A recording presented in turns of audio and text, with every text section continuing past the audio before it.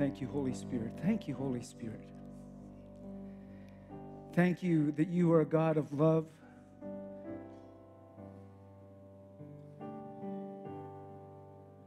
And grace. Thank you that you want to be in relationship with us to such an extent that your Holy Spirit is in communion with us now here on earth. The grace of our Lord Jesus Christ, the love of God our Father, and the communion of the Holy Spirit. How wonderful it is. And we thank you in your name. Amen. Amen. Be seated.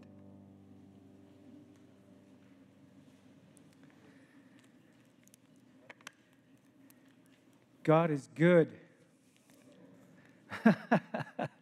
That sounded, there's this little sort of a back and forth thing. When I say God is good, then a response could be all the time. And then I say all the time, and then you say, so God is good. And all the time. Oh, amen.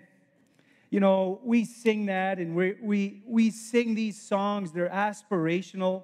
They're true. We desire. We need the Lord. We need goodness. We need love, grace, and mercy in our lives. So God is good. Okay, see, you got to stay with me.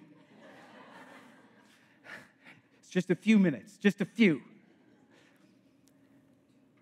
But what about us? How do you feel about you? How do we feel about us? We know God is good. We've been saying, as we've been going through Psalm 139, David acknowledged God knows all things. God is present everywhere. He is amazing and awesome. But what about how you feel about you? How do you feel about you? What is your value? How do you value yourself? What is your sense of self-worth? Finance people talk about a variety of different formulas. If you're thinking of doing a big project and there's expense associated with it, and you're trying to determine if you should do that project that will eventually have some return for you in the future, finance people will use this calculation they call net present value, NPV. And they'll use this formula to calculate what that future value is in the present and if it's a project you should do. Formulas. Recently, this movie called Air was on Netflix, I think it was. It was about sort of the making of Michael Jordan, if you will. And so out of curiosity, I went and sort of checked in on Michael Jordan. And recently, actually, I think he sold his interest in a basketball team. Sold it for, I think, around $1 billion. He started, I forget now what his initial investment was. I thought, I'll check him out. And yeah, Michael Jordan, worth a couple $1 billion. Kimberly was saying we should just follow his investments and do what he's doing. But the thing is, you need a certain amount of capital just to get in, which we don't have. And then all this business with the sort of the Titanic and the awful news that we heard about this voyage there. So I was listening a bit to James Cameron, the movie maker, and I'm thinking, how does he afford all of this stuff that he's made and he's gone down? And so I looked into James Cameron's values. This guy has made billions of dollars in sales off of his movies. That's with a B. That's quite a business there.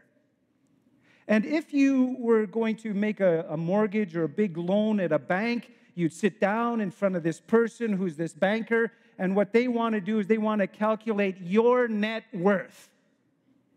The banker. How much are you worth? They'll calculate how many assets you have, like the stuff. Then they'll calculate your liabilities, how much you owe, and all those kinds of things. They'll even determine your reliability. Do you follow through? And then they'll give you kind of a sense of how much you and I are worth. But really, at the end of the day, when you're at home or when you're by yourself, those aren't the calculations that we use to have a sense of self-worth or self-esteem. Like, how do you really calculate that. What's the calculator? Oh, and we have plenty of calculators that we use in our mind. Yes, possessions is a calculator we use to try and figure out our value. But performance is a big one. You know, how am I doing? If I'm doing well in sports, or maybe, you know, how am I doing as a parent or a grandparent or a friend? So performance seems to be a big calculator, outcome. And we're like, man, some days I think I'm a good parent or a good husband, but not always. And so we get into another calculator, which is other people, and we compare. Well, they're doing so well, and I'm not. But all those calculators that we use, they basically drive us crazy. And they're not actually helpful, because there's always somebody who is better, who is stronger, who is smarter, who is faster.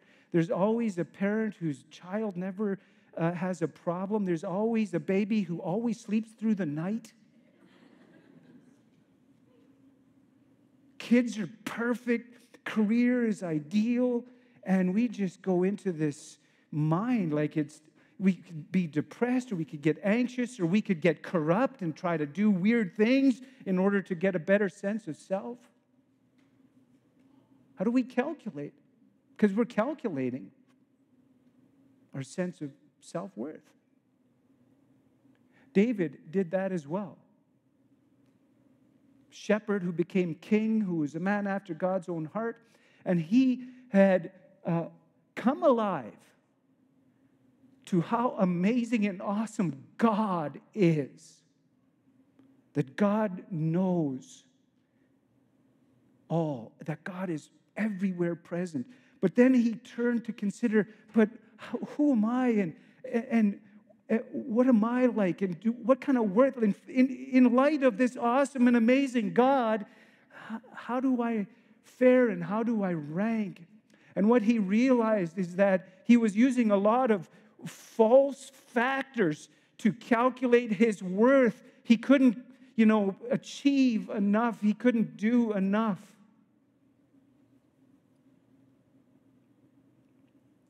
He couldn't get there.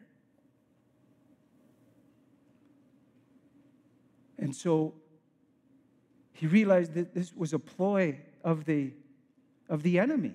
And so he began to formulate another question, a very different question, in order to calculate his sense of self-worth.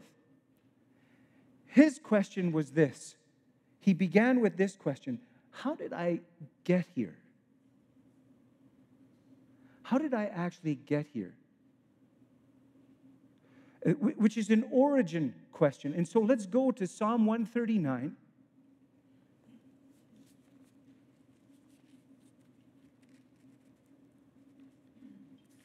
And we're going to start at verse 13. And with this he says, "For it was you who formed my inward parts. You knit me together in my mother's womb. I praise you, for I am fearfully and wonderfully made. Wonderful are your works. That I know very well." This is another creation account. It's a matter of origins. And what David is coming to acknowledge is that the Lord is the creator. The Lord is the creator. Yes, parents are involved. A male and a female is involved in the reproduction of human beings. But in terms of ultimate origins versus proximate origins, yes, a male and a female come together and they make a baby in terms of sequence of events. But in terms of ultimate origins, that belongs to the Lord. It wasn't human beings that invented all of what is required to make a human being. We are participating in it, but it is our Creator who is the origin and source to begin with.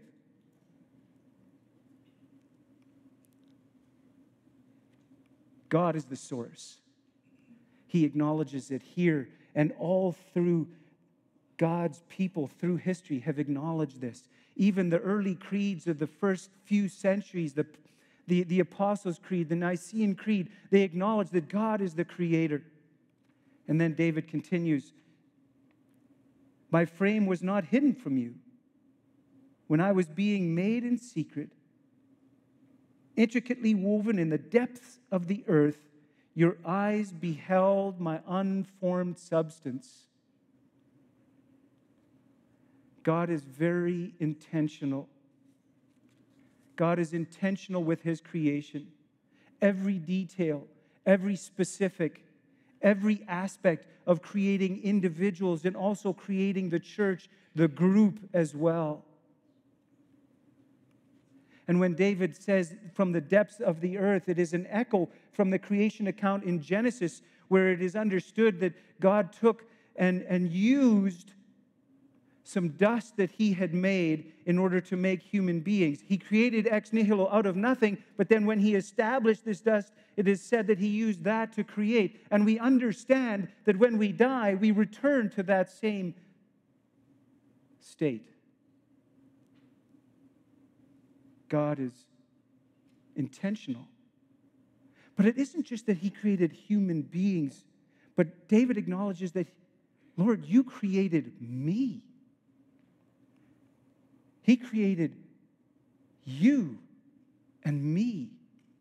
God is very specific. He created, David says, you created my very being, physical, my frame, my skeletal structure, my inward parts. Those, I was reading some doctors, Timothy Johnson, and he has this book, Finding God in the Questions, and he talks about the expansive external universe, but he also talks about the expansive internal universe. How intricate and complicated it is. I mean, some of you are scientists. You could describe the intricacies of an atom or a DNA strand. Did you know, for example, that we have hair, cilia, I think it's called, on our lungs? And I understand from some of these doctors that there are trillions of these little hairs, like 3 times 10 to the power of 12.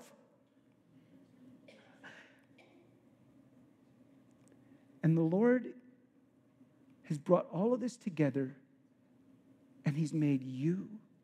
He made David, and he made me.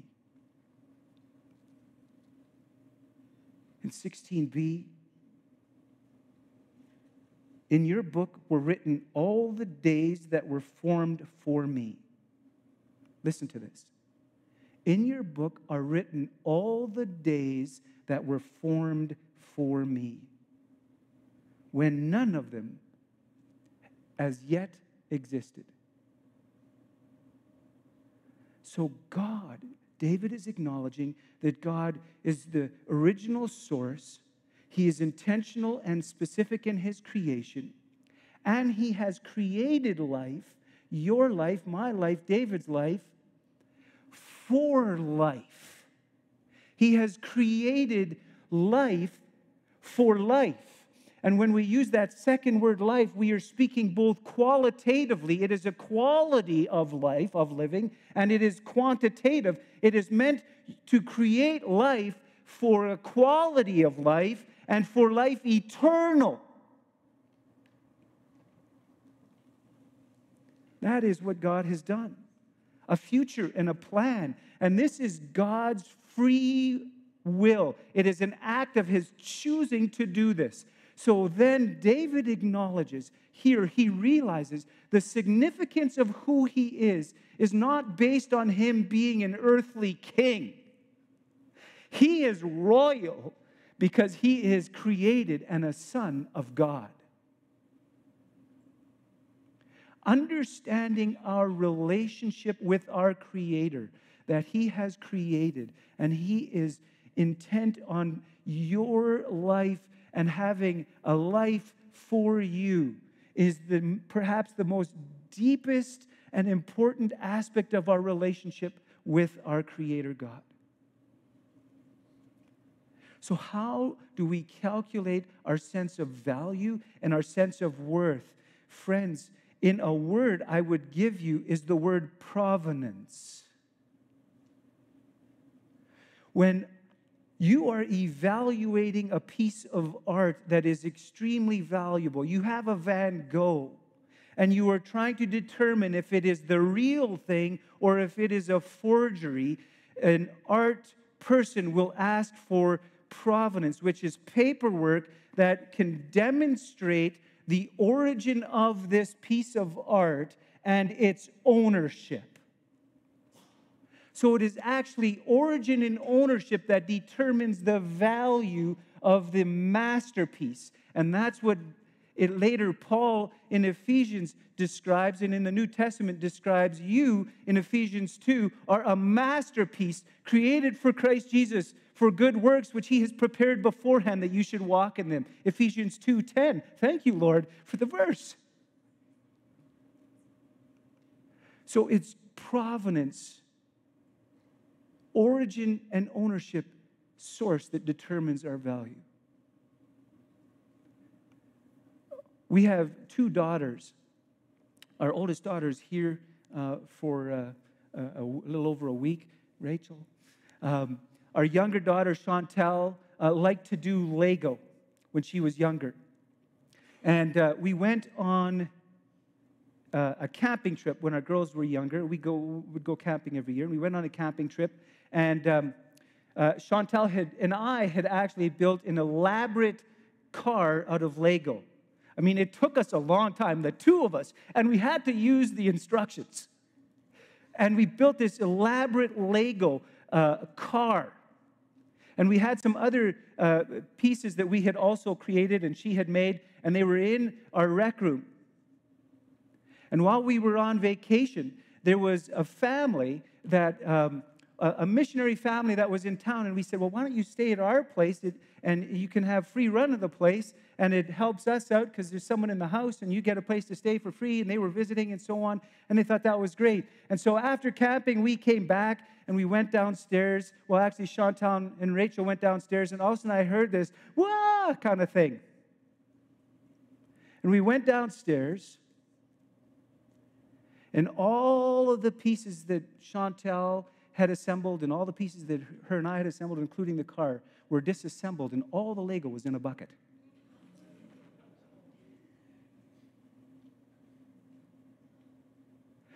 For the kids that had visited, they didn't know.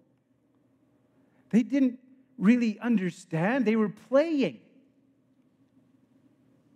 But for Chantal, that car was really, really important because she had made it. And she had put all this time into it. And so for her, it was a really big deal.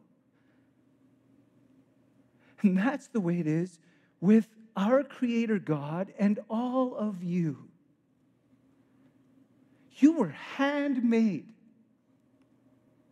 It was deliberate. You were made on purpose, for a purpose. So while there is procreation, God is the procreator. And the invitation, as we hear David, the invitation is to come alive to your provenance, to understand your origin, and come alive to your life.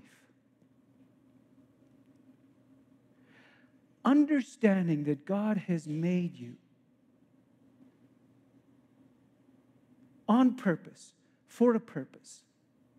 This necessarily shapes and informs our identity. Today, there is a major struggle and conflict with identity. And the world would have people try and calculate worth and value and identity through all kinds of other means, through social means, through performance means, through possession means. But really, what we can say is that you were created by the Creator. The Creator created creation. And whether you are a young earth creationist or whether you are someone who believes in evolution, all followers of Jesus Christ can say the Creator created creation. And that includes each and every person. It informs and shapes the way we have our identity, but also it informs and shapes our relationship with other people. That is one of the reasons why I subscribe to a life of peace. I am for peace. It isn't that I'm, walking around scared or not willing to get into a quarrel or a fight. It's that I am for peace. When we think of medical assistance in dying or the subject of abortion, they give us pause. Not because of what we are against, but because we understand that God is for. And so we are for. We are for life. We are for life, for life. And followers of Jesus, in air quotes Christians, in air quotes religion, can spend all kinds of time talking about what we are against, when it is not that at all. It is what God is for. So Jesus Christ sacrificed himself on the cross. God sent his Son. He demonstrated his love toward us, that while we were yet sinners, Christ died for us because he is for us. That is the love of God, the grace of our Lord Jesus Christ. So he is the source of all. ... good. He is the source of all good. He's the source of life. Not all evil, but all good. So he has created us with faculty and a mind and, yes, a volition, a will, so that human beings with all of those component parts are able to choose and accept or reject. And some people say, yes, I accept that there is a creator and that the creator has created and that he has created human beings. And I also believe firmly that he has created me and he's created my family member and my friend and my neighbor. Some accept. But yes, also some reject. And they wander away from all that is good, the goodness of the origin of what is good and loving and gracious and merciful. And as they wander away, no wonder that evil and corrupt and violence exist.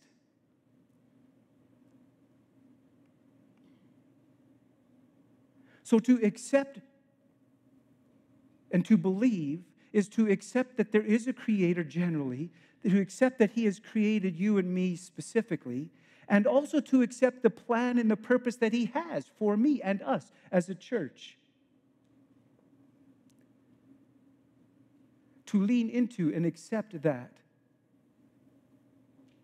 We understand that God breathes life into human beings. But to have life for life or eternal life requires a second birth, a recreation through the Lord Jesus Christ, by the love of God, the Father, through Jesus Christ, and by the power of the Holy Spirit. We are recreated. So all human beings are created by God, but only some are recreated.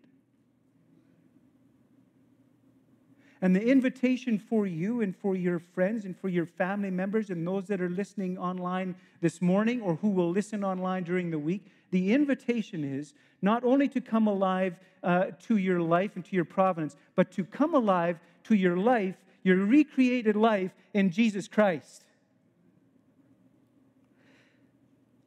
Your recreated life in Jesus Christ.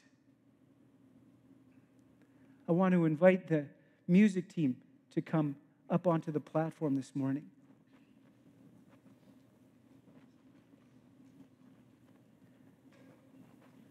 I know a lot of you here this morning as I look out, I know you have accepted Jesus Christ. And maybe you've accepted him as Savior. Maybe you've accepted him as Lord and Savior. If you've accepted him as Lord, then you also get Savior. But maybe this morning the Spirit is telling you also to accept him as your Creator, who loves you and values you and who establishes your identity and worth. Amen.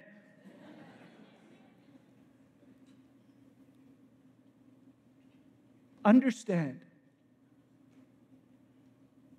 If you're listening online, I invite you to ask questions. If you're wondering what I'm talking about this morning, or you're unsure, or you're saying, yes, I want to come alive to my life in my recreated life in Jesus Christ, then say that in this moment and tell somebody about that. But if you have questions, you're not sure, something is dissonant, then I invite you to ask questions. Jesus said, ask, seek, knock, because I'll tell you something, the truth is not in jeopardy. This is not going to wobble because you ask a question that's tough where I can't answer. It's just the way it is. And friends, this morning, I also want to invite you to lean into your extravagant, immense value and worth that our Creator has placed on you. I want to ask you to just take your hand, open your hand and take a look at your hand. Take a look at that, just for a moment. We need to reach for the correct calculator when we are thinking about our sense of value or self-worth. Last week I talked about the vagus nervous system and about the sympathetic nervous system, which causes fight or flight. There's another part, which is the parasympathetic. It leads us towards serenity and calm and peace. And so when you are wondering about your identity or your sense of worth,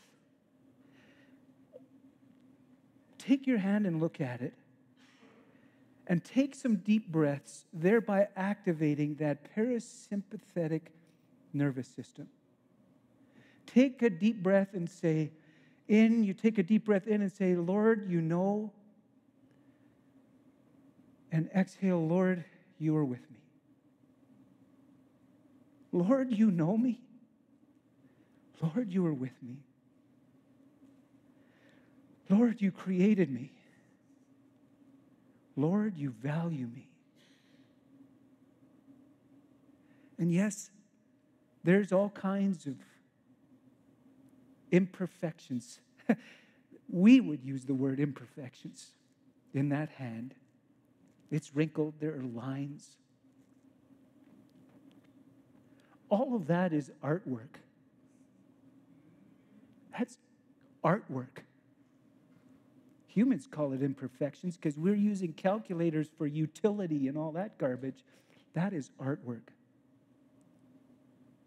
So take your breaths, look at your hand, and understand who you are and how valuable and how much worth you have before your Creator.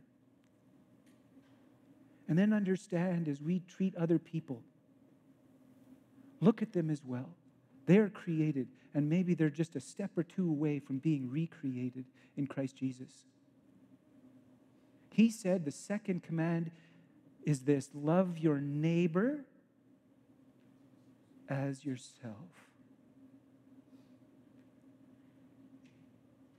And then we can do, friends, what David did spontaneously as he was coming to this acknowledgement. He said, I praise you, for I am fearfully and wonderfully made. And so the other response after we get our breath and we get our parasympathetic activated through nice breathing and remembering that God is with us, He knows us, and He values us, and we're treating other people the same way. And we can praise Him, for we are fearfully and wonderfully made. And we should never be inhibited or feel embarrassed about praising and worshiping our Creator, who, because we are fearfully and wonderfully made, it isn't performance, it's dancing before our Creator. So let's do that. Let's praise and worship our Creator.